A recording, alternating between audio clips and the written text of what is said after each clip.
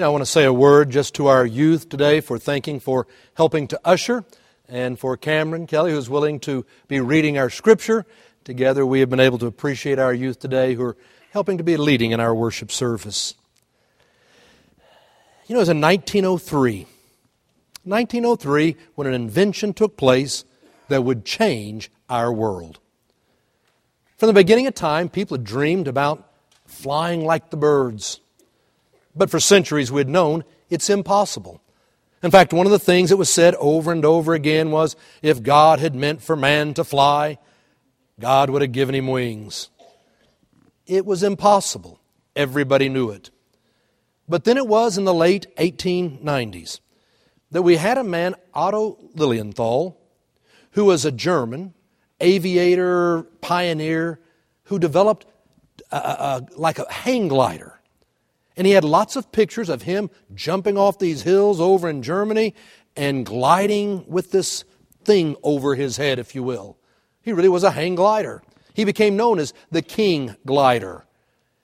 And he so inspired people around the world. Until 1896, when he was out hang gliding and he stalled, fell to the earth, and he died. But before he died, he did inspire so many people there in France, in Germany, over in England, and of course in the United States. People caught this aviation fever. Either, like the large majority, it's impossible, you shouldn't do this, or there was the few who thought, what a great dream.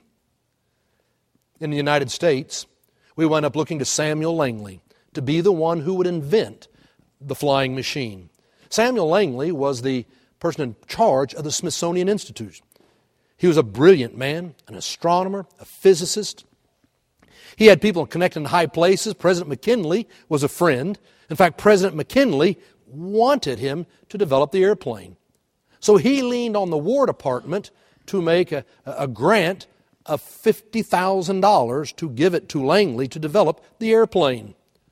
It was the largest grant at that point that our War Department had ever made. That's a lot of money in 1900. And of course there was Alexander Graham Bell. Alexander Graham Bell also believed in the airplane, and he gave Langley another $20,000. So he had a budget of $70,000. And he went out and he developed this plane over several years. He had this huge houseboat on the Potomac River to act as the launch pad and to catapult the plane off. And it was in the summer of 1903 that the Potomac River was full of reporters. There was fireworks on the shore. They had a man, Mr. Manley, climb on this plane.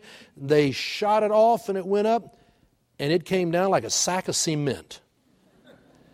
It hit the water. It went nowhere. The headlines the next day were, "Plane is submarine."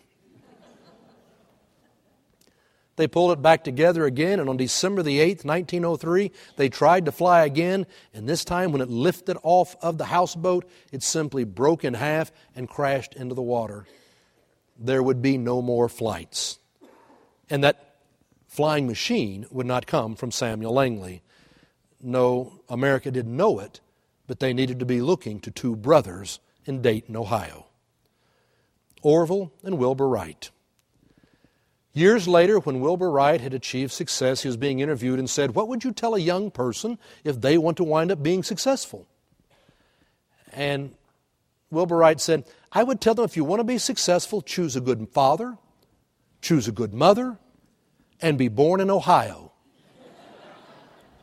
You got a few strikes against you up there, but that's exactly what happened for Orville and for Wilbur. They had a great father. Milton Wright was a wonderful man. He was a minister who became bishop in the Evangelical United Brethren Church, the EUBs. It was in 1968 that the Methodist Church merged with the Evangelical United Brethren Church to become the United Methodist Church. Well, he had a great father, a man of great faith, a man who encouraged scientific thinking. They created a loving family. Had a wonderful mom, but she developed TB and died when she was in her 50s, back when the boys were just in their 20s. It left a real hole in the family. Their youngest sister, Catherine, she was the youngest in the family. She would grow up and she would go to college. the only one of the children in the family to go to college, which is highly unusual in 1900, that it's the girl who goes to college. But she got her education and she came back to be a teacher. Orville and Wilbur never went to college because they had already started a business when they were in high school in the printing business. They were real entrepreneurs. And so much so that they also saw the new craze going on in America of bicycles. And they decided to start building bicycles there in Dayton. And they started a bicycle company and they made a great product. And so the two of them made a good living. But they saw the pictures of Otto Lilienthal, and they were inspired. And when they heard that he had died, they felt a sense of responsibility to carry on with the dream. And so they decided they would try to create their own glider and then airplane. So what they did was they decided to go down to Kitty Hawk, North Carolina, to get there on this Outer Banks, and to start working at developing a glider. They started going in 1901 and 2 and 3, year after year, continuing to try to progress, in spite of the fact they didn't have the wealth of Langley. They didn't have connections. They were not the most brilliant people with access to resources of the Smithsonian. They were subject to ridicule. I mean, people everywhere still said, it's impossible. Why are you crazy and trying to learn how to fly? The people at Kitty Hawk even said, we believe in a good God, a bad devil, a hot hell, and that same God does not intend for man to fly. However, Orville and Wilbur were such nice people, and people of faith who worked so hard, they kind of won the hearts of so many people there on the Outer Banks. And they started coming together to help them. And so they did work hard, year after year, in spite of all that was being said. So much so that on December the 17th, 1903, they constructed a wooden rail. There's a bunch of 2x4s they nailed together, got some bicycle wheels that they put on top of it so the plane could rest on it and run down the wooden rail and lift off and leave the bicycle wheels behind so it wasn't extra weight. That runway cost $4. $4 versus the cost of a houseboat. Now, in the end, Samuel Langley would have spent $70,000 on this project. And when it failed, he said, we failed because of lack of government funding. Some things never change. The Wright brothers would spend $1,000 to get a plane to fly. December the 17th, it rolled down that runway. It lifted off. It flew for all of 12 seconds, 120 feet, and it touched down in the sand. It was the first flight ever of a craft heavier than air, under its own power, carrying a person.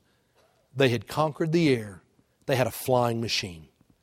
It would fly 4 times that day. The first flight was flown by Orville. The last flight was flown by Wilbur. And it flew 852 feet for 59 seconds. They knew when they left that day to come back home, that would be the last flight of that year. When they came home, they knew they'd conquered the air. They had a flying machine. They still needed to develop it and grow it, but they knew they had changed the world. It was amazing. I remember so much when I went to the Air and Space Museum my first time. If you walk in off the mall, you walk in the Smithsonian Air and Space Museum, you'll look up and there's this little bi-wing airplane, the Wright Flyer. You just stand there and look at it. It made my heart beat. But then you look over and right beside here in the entranceway is a capsule, Apollo 11. The capsule that carried Neil Armstrong, Buzz Aldrin, and Michael Collins in the summer of 1969 all the way to the moon. And I stood there looking at this Wright Flyer and I thought, it flew 120 feet, 12 seconds, 31 miles an hour. And 66 years later, only 66 years later, this capsule flew at 25,000 miles an hour, 250,000 miles all the way to the moon and back. It's incredible. And for all those years, people had said if God had meant for man to fly, He would have given him wings. But they were wrong. God did mean for us to fly, only He didn't give us wings. He gave us a greater gift. He gave us the gift of imagination, the ability to think, to dream, to stand on the sandy dunes of Kitty Hawk and say, wouldn't it be great if... Why don't we... The gift of imagination. It's how you invent the future. This morning, I want to begin a new sermon series entitled Inventing the Future. Alan Key is a great computer scientist, and I love his statement. He said, "It is easier to invent the future than it is to predict it." We're all trying to figure out what the future will be. But rather than sit around and try to figure out what it'll be or predict it, it is easier to invent it.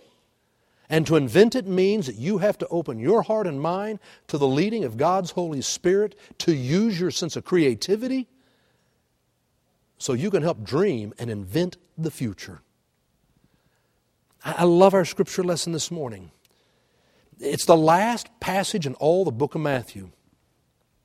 And in the book of Matthew it says the disciples went to go meet Jesus on the mountain, and Jesus came to them. Now in Matthew, whenever you go up on the mountain, that's when you know something important's about to happen.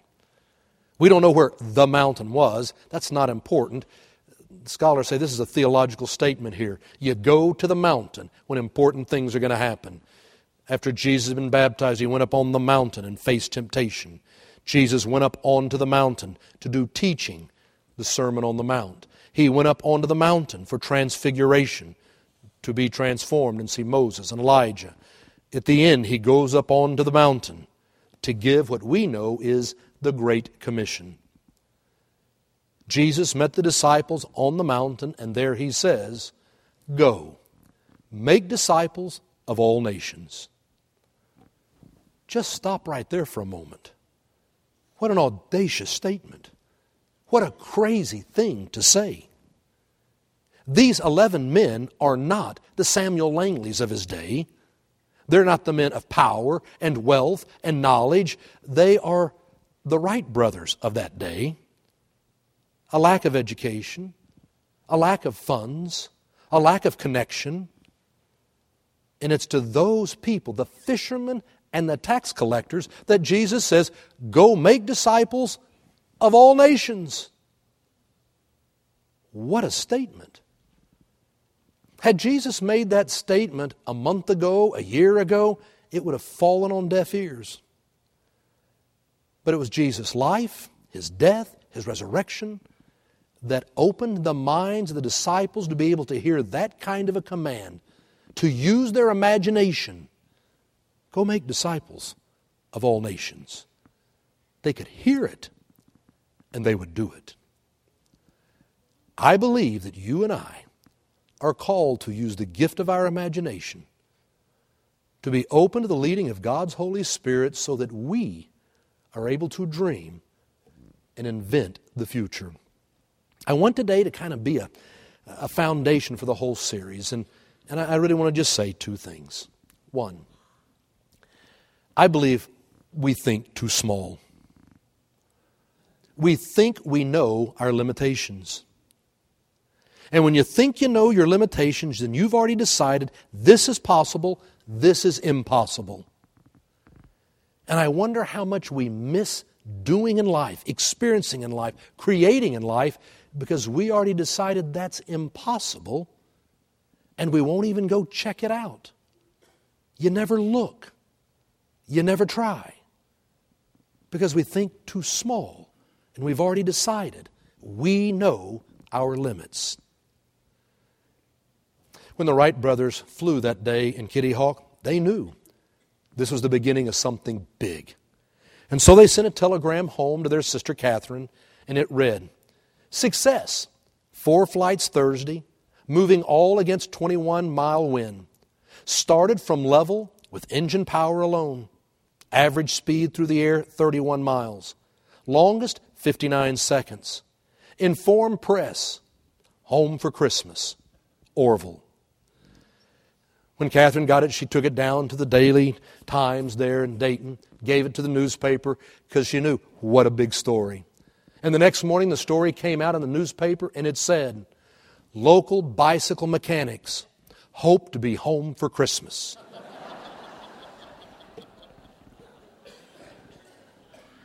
They didn't mention the flight. Why? Well, they would later be asked about it and they said, well, people were claiming to fly all the time. Nobody believed it. It must be impossible. Someone else said 59 seconds. If they'd have said 59 minutes, okay, but 59 seconds? Nobody thought it had happened or was important. So it's fascinating. Orville and Williver came home, and they knew they needed to continue the development now of their airplane, and so they went out to Huffman Prairie. It was 82 acres, about 8 miles outside of town.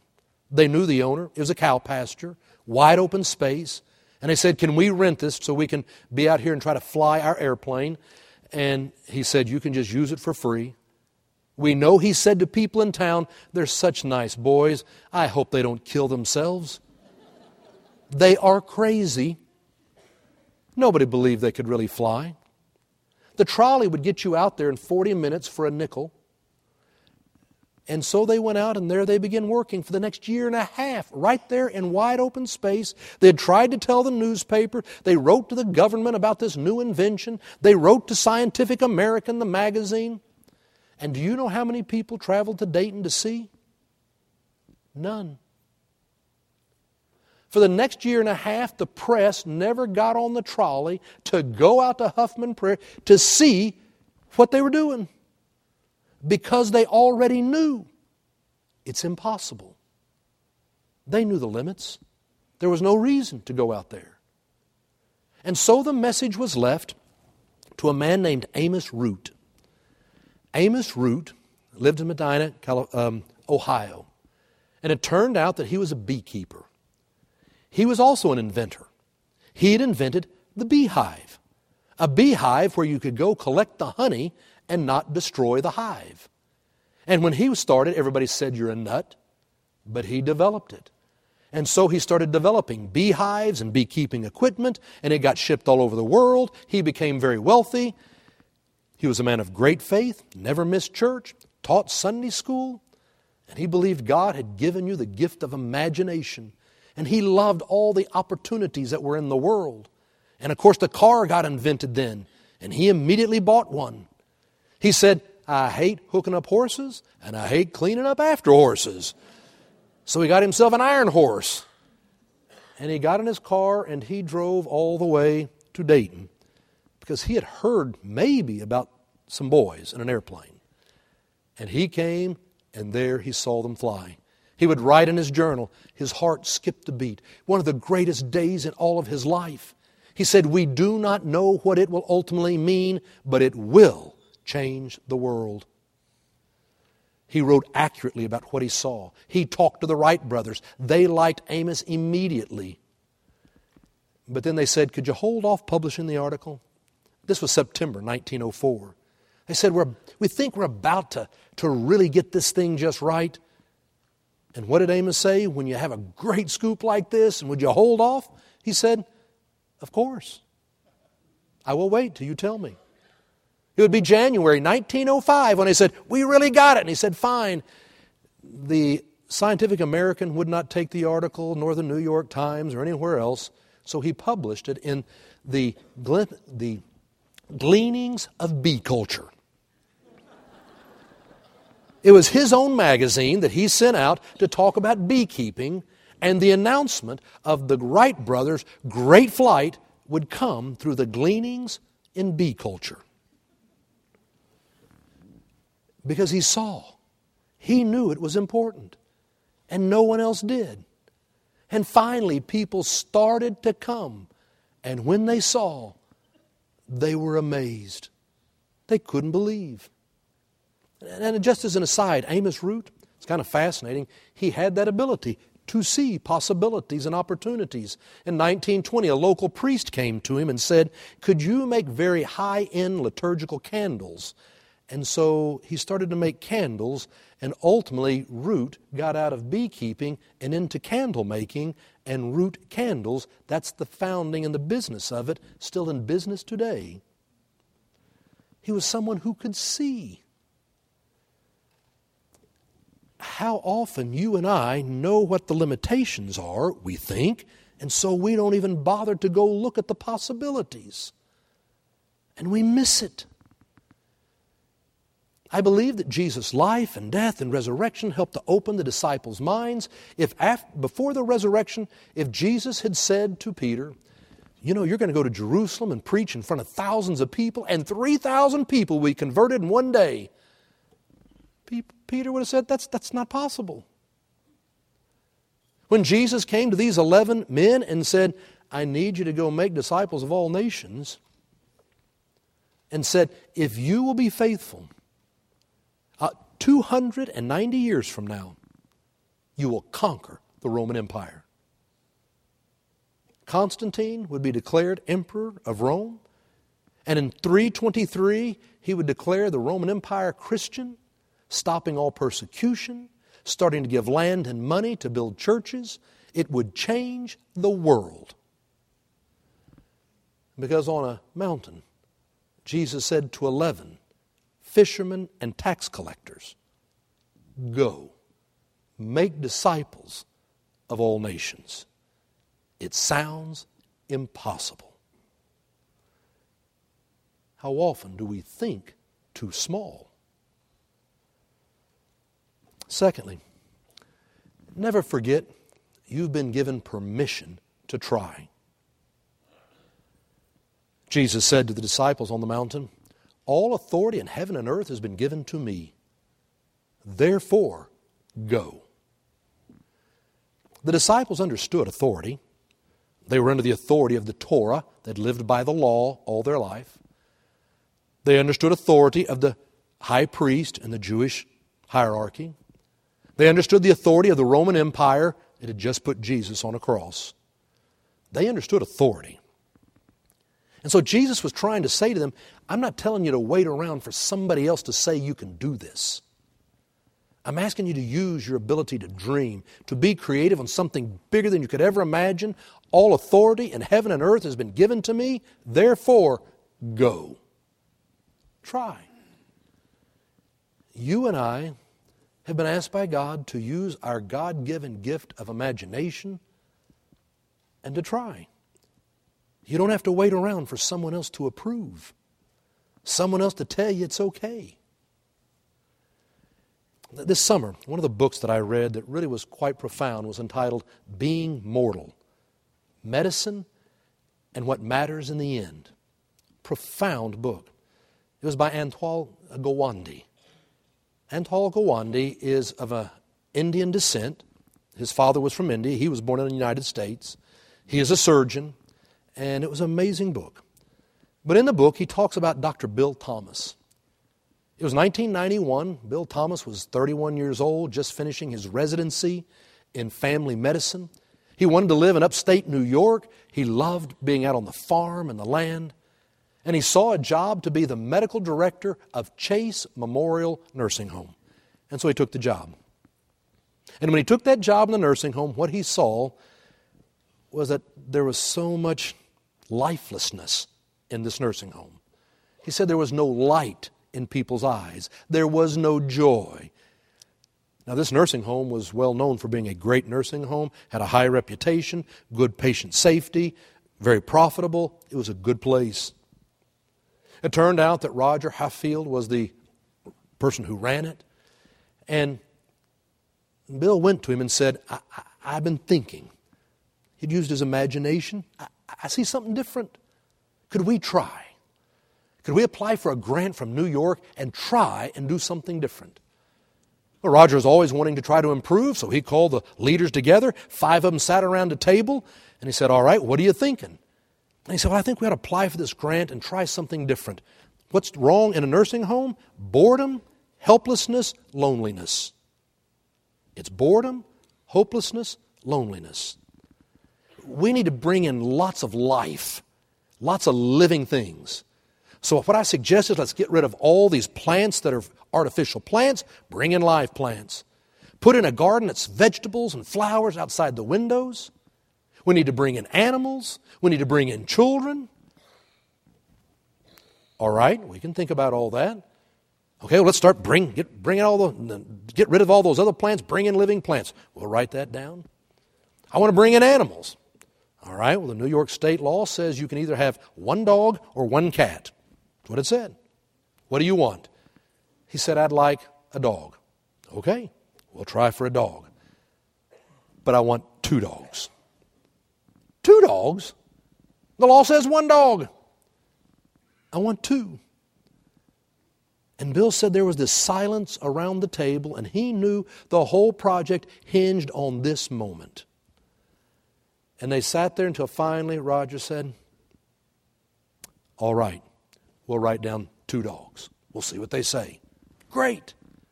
But everybody doesn't like dogs. We also need a cat. A cat?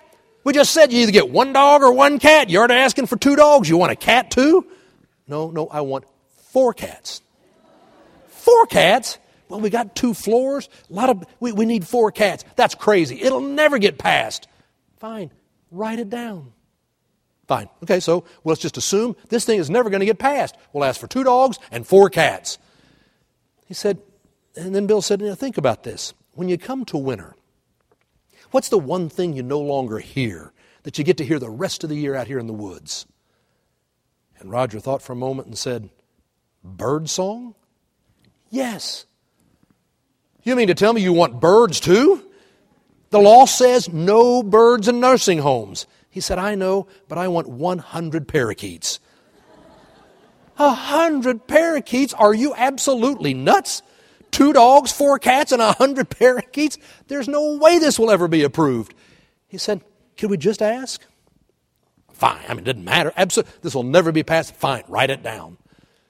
Well, they wrote down, we want child care for our employees. We want an after-school program for other children. Oh, they wrote it all down. Doesn't matter. They sent it into the state. But Bill went to see, and he brought other people with him, and they argued their case, and lo and behold, they got the grant and the exemptions for all of that in order to try. And when he came back, he said, we don't want to roll this out slowly with a dog here and a cat there and a bird here. We want shock therapy. He says, we want it to happen all at the same time. And they said, all right. They had no idea what they were about to do. And so they had people up there hauling out all the fake plants and bringing in live plants and digging in the flower garden, the vegetable garden, and they were bringing in dogs, they were bringing in cats. And then the guy showed up with 100 parakeets. The only thing they didn't have was cages. So this guy arrived with his 100 parakeets, and he took them to the beauty salon. He set them free and closed the door. He had made his delivery and he left. It was later that afternoon when the cages arrived. And when the cages arrived, they had to put them together. And by then, the residents were out in the hall looking through the windows as the staff went in with their cages to try to catch the parakeets and put them in their cages. And they said they laughed their heads off watching us try to catch these parakeets. Within a week, all 100 parakeets had been adopted and named. And within a couple months, you couldn't deny it. Something happened. The lights came on. You could see it in their eyes. Those who could not speak, spoke. Those who could not walk were showing up at the nurse's station asking, can I take the dog for a walk? Now, this was a 2-year study to try to look at Chase Memorial and to look at another nursing home a few miles away that would kind of be the control subject and see if anything different happened. 2 years later, what they were able to say was the amount of prescriptions written per patient at Chase Memorial was down 50% over the other nursing home. The most drug that was no longer prescribed was the drug for agitation. The cost of drugs at Chase Memorial was down 62%. The amount of deaths at Chase Memorial were down 15%. Why? Because a young man had used his imagination to dream something different and gotten permission to try to invent a new future. And so can we. Jesus said, "All authority in heaven and earth has been given to me. Therefore, go." Go. Use your God-given gift of imagination. Open your heart to the leading of God's Holy Spirit. And God will help to open your mind so that you can invent the future.